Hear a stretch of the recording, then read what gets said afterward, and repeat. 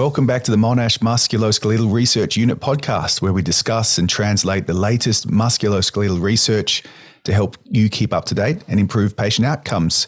My name's Luke Perrotts. I'm a physiotherapist, physio educator, and early career researcher and part of the MMRU in the Department of Physio at Monash University.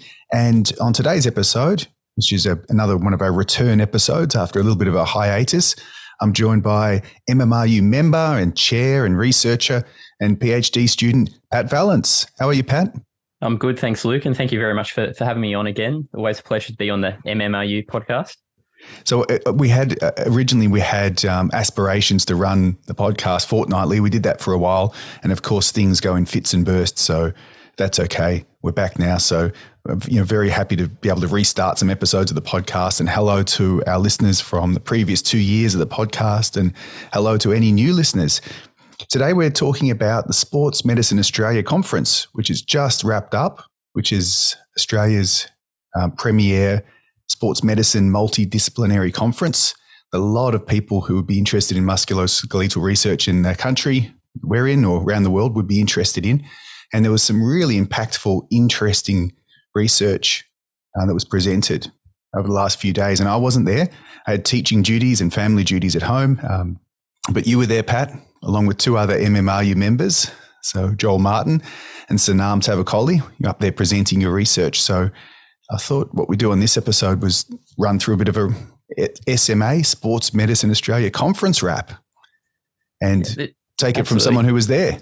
Yeah. Feet on the ground. I think you called it earlier today. So happy to give you my insights as I took it, as I tried to absorb what I could. Lots going on across a few days. It was a 4-day conference. So you try to absorb what you can and chat to who you can and learn as much as you can from an opportunity like that. So happy to share that.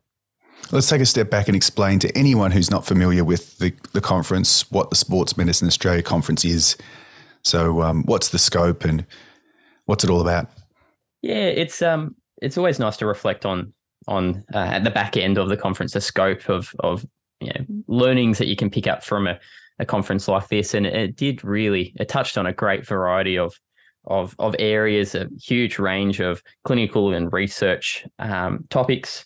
I think I was running through the agenda. I've got my agenda from the conference where I've circled what I went along to, and it ranges from everything from to expert tendinopathy workshops and symposiums, all the way through to nutrition, data analytics and legality around that. So it's this really wide scope. And I think I touched on the fact there were workshops, and they ranged even in terms of what their content was. There was a really nice strapping workshop where everyone gathered around in this big room around an expert who was showing us all the ways they go about applying taping techniques, strapping techniques to the lower limb, the ankle and the foot. And that was really, really interesting. And then you look at the other extreme, which is a sort of a keynote speech where we're going through the different approaches to nutrition and that time-dependent window of nutrition versus, more a calorie deficit. So it's just this huge scope and plenty there for everyone. Everything from the practical workshops through to the more ambitious thinking and planning and the bigger topics that are presented in the keynotes and everything in between. So take us through some of the presentations, the keynote presentations first. And of course, this is just your perspective. There were lots of concurrent sessions, so anyone else being at the conference would have a different perspective as well. But take us through what you took away from some of the keynotes. Yeah, absolutely. And that's a good point. There was 3 concurrent rooms at any time. So you try to be in multiple places at once, but you can only physically be in one. But some of the key ones for me, being a researcher in the tendinopathy and tendon space, so I focused in on those a bit more. So Emeritus Professor Jill Cook had a few talks, and she was a keynote speaker. And her talk on the last day was particularly notable, where she highlighted the gaps in tendinopathy research, but through doing so also gave us a bit of a roadmap of what is known and how we can utilize that in our management, and also just to highlight some areas that researchers might want to pick up the torch from her as she is at the back end of her career and winding down, and engage in that space and build upon her work. So that was a really nice and really informative talk where she covered everything from tendon pain through to more structural changes, through to the clinical coalface management and different techniques and technologies and management strategies. So arranged, it encompassed all things tendons. She opened with saying, it's taken me however many years of research, but I feel I finally have an understanding of tendons and tendinopathy. And she gave us all a huge insight into that. So it was really nice. It was a really nice talk. State of the play of research in the area, but from someone who would know, but also what we know and what needs to be done. So sort of focus, call to action for research. Absolutely. Sounds really good. Yeah. Yeah, absolutely. Another really interesting keynote speaker, and it was on the first day. It was Professor John Hawley, who took us through more so at the let's say it's a exercise science side of things, the way high intensity exercise can be utilized to boost VO2 max and used as an alternate to your traditional very match to task volume intensity type exercise, your long slow duration training. Say for instance, and he used the example of one of his studies where there was a 40-kilometer cycling race, and they got a whole heap of athletes doing volume training that was volume and intensity matched to the event. And then they flogged a whole heap of others with this high intensity exercise.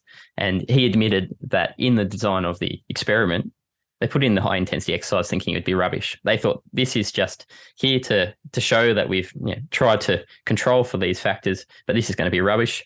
But lo and behold, it was as good as the task specific training, and the volume was much smaller. So time in terms of performance, much greater.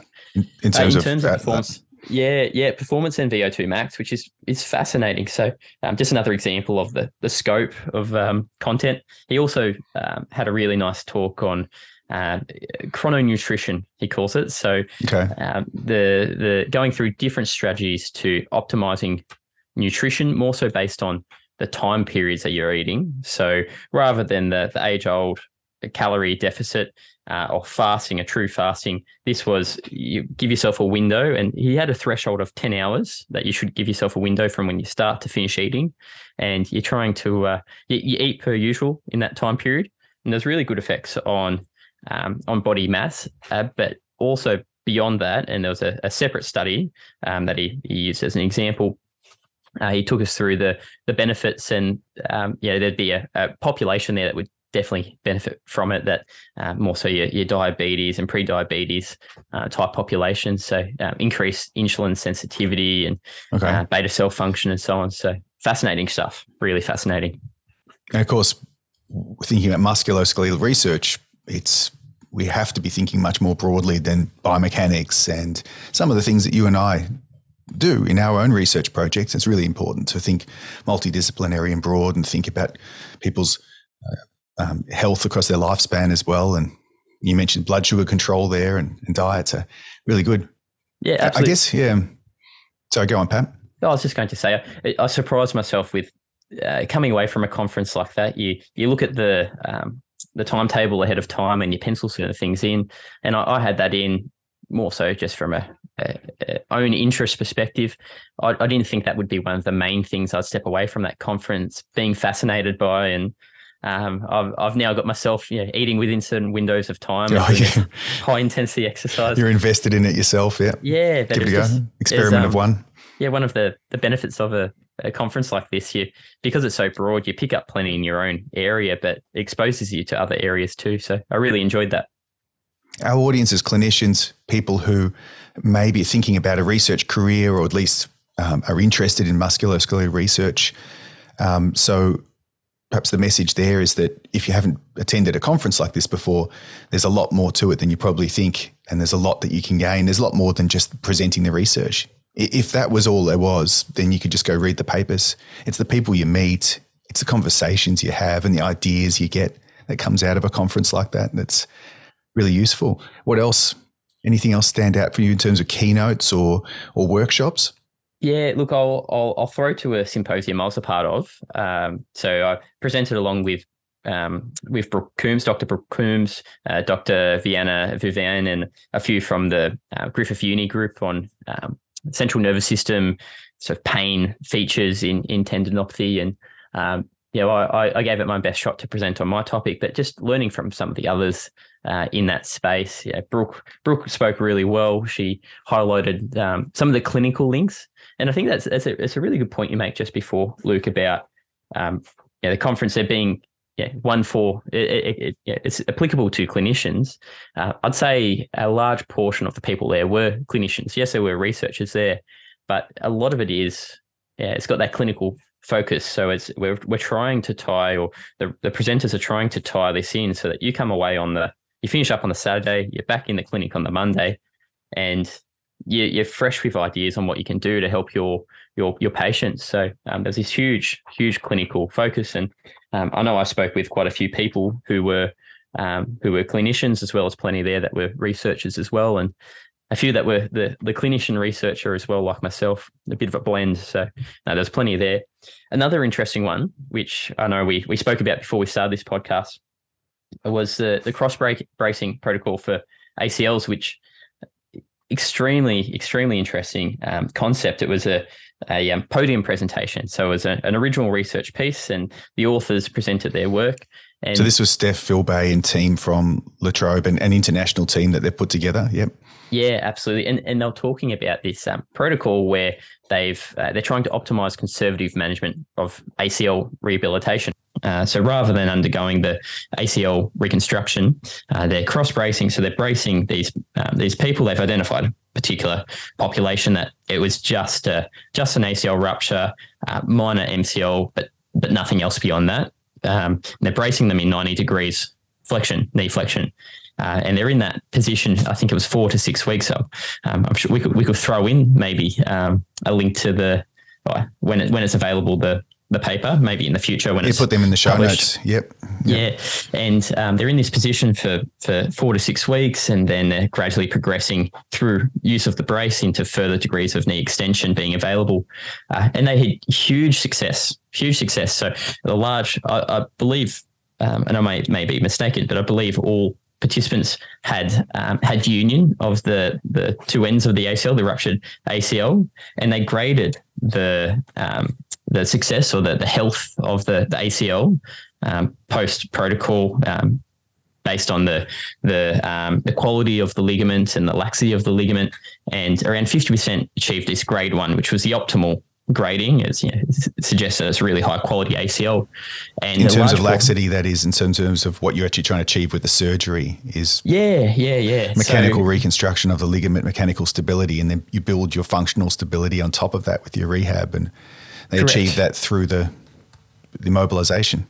Yeah, correct. And I guess you could argue that a negative to this approach would be that there's potential for contracture, sustained stiffness after you've had this knee 90 degrees flexion. But despite that, they had a really high return to sport rate and a really low re-rupture rate. So it was huge success, and I'm sure the findings of the study will speak for itself. But it really is potentially revolutionary when it comes to ACL management. A real paradigm shift, isn't it? Real paradigm shift away from really Absolutely. Interesting. Yeah, absolutely.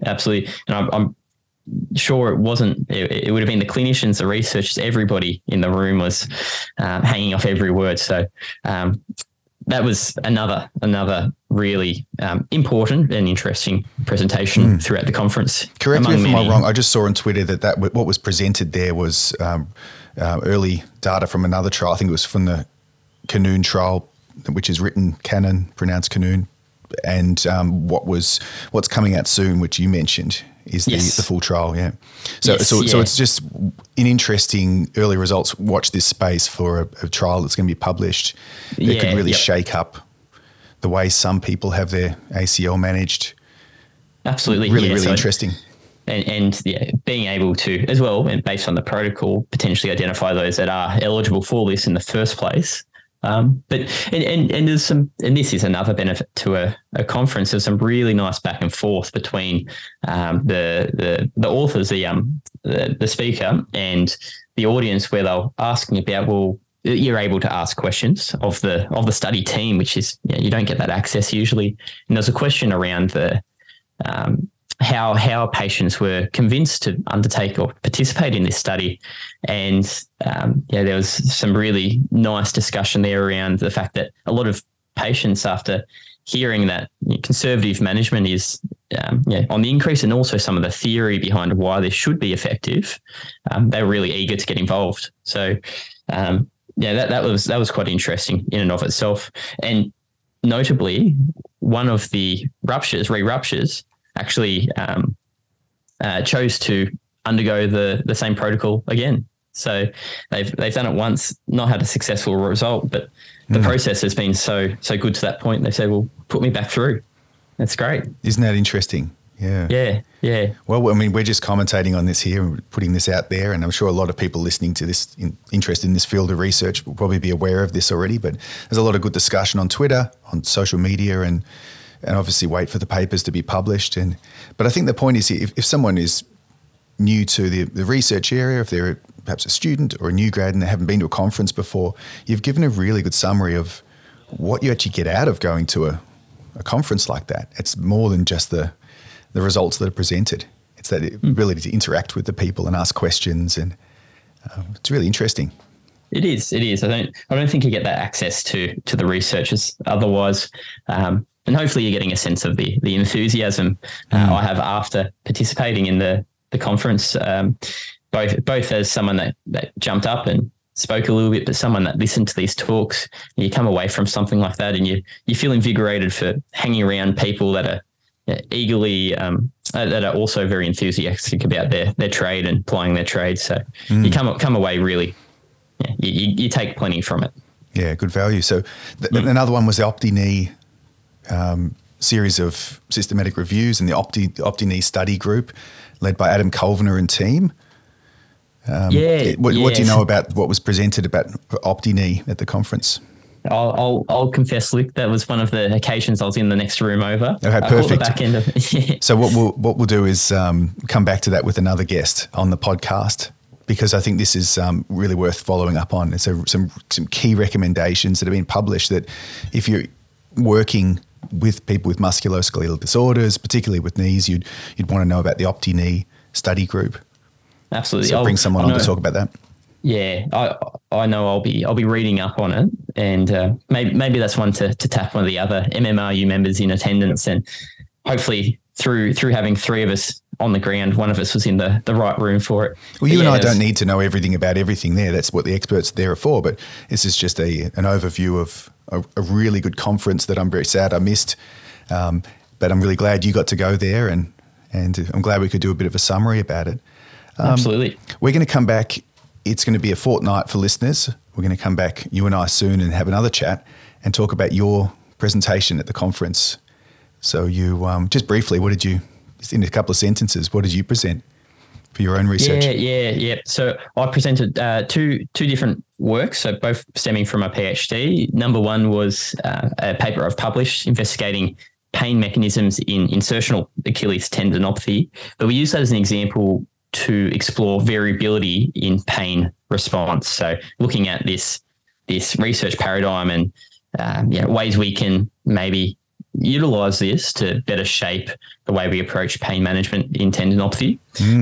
And the second presentation was a project of mine that's nearing completion, but we presented some preliminary data exploring the function of the motor cortex and the corticospinal tract, so that tract responsible for motor function in patellar tendinopathy. So, we talked about our protocol, which is, we like to think, quite advanced and quite clever.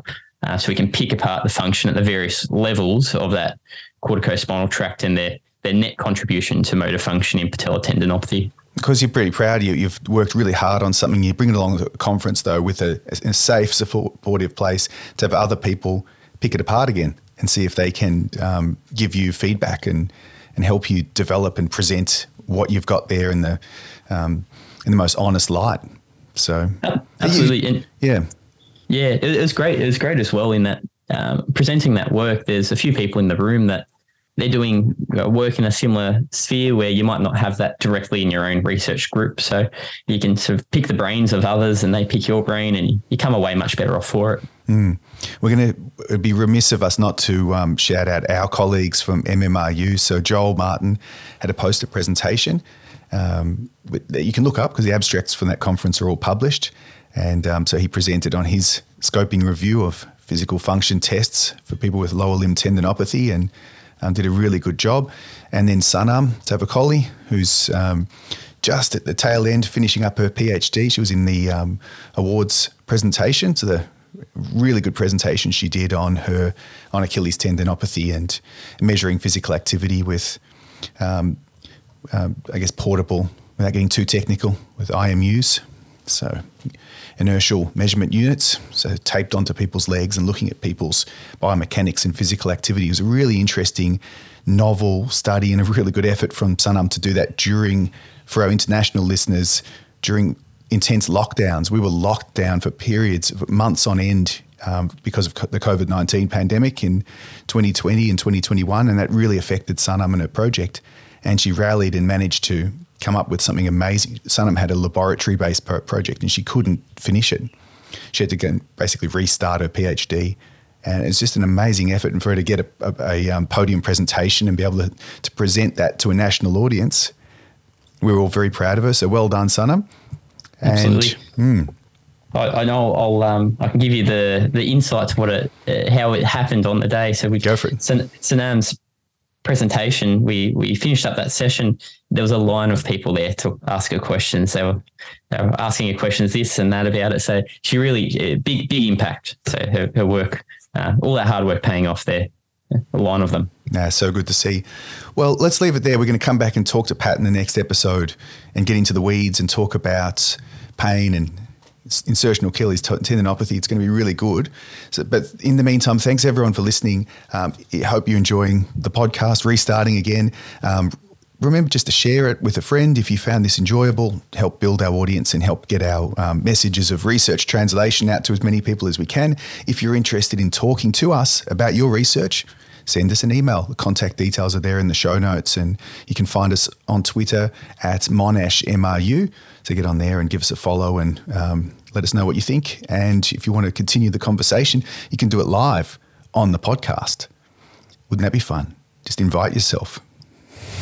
Do it. Come along, but at least send a message, and we'd love to hear from you. So let's leave it there. Thanks very much, Pat. No, thank you, Luke. Always a pleasure. So until next time, everyone, this is Pat Vallance and Luke Periton wishing you all the very best with your musculoskeletal research and clinical practice.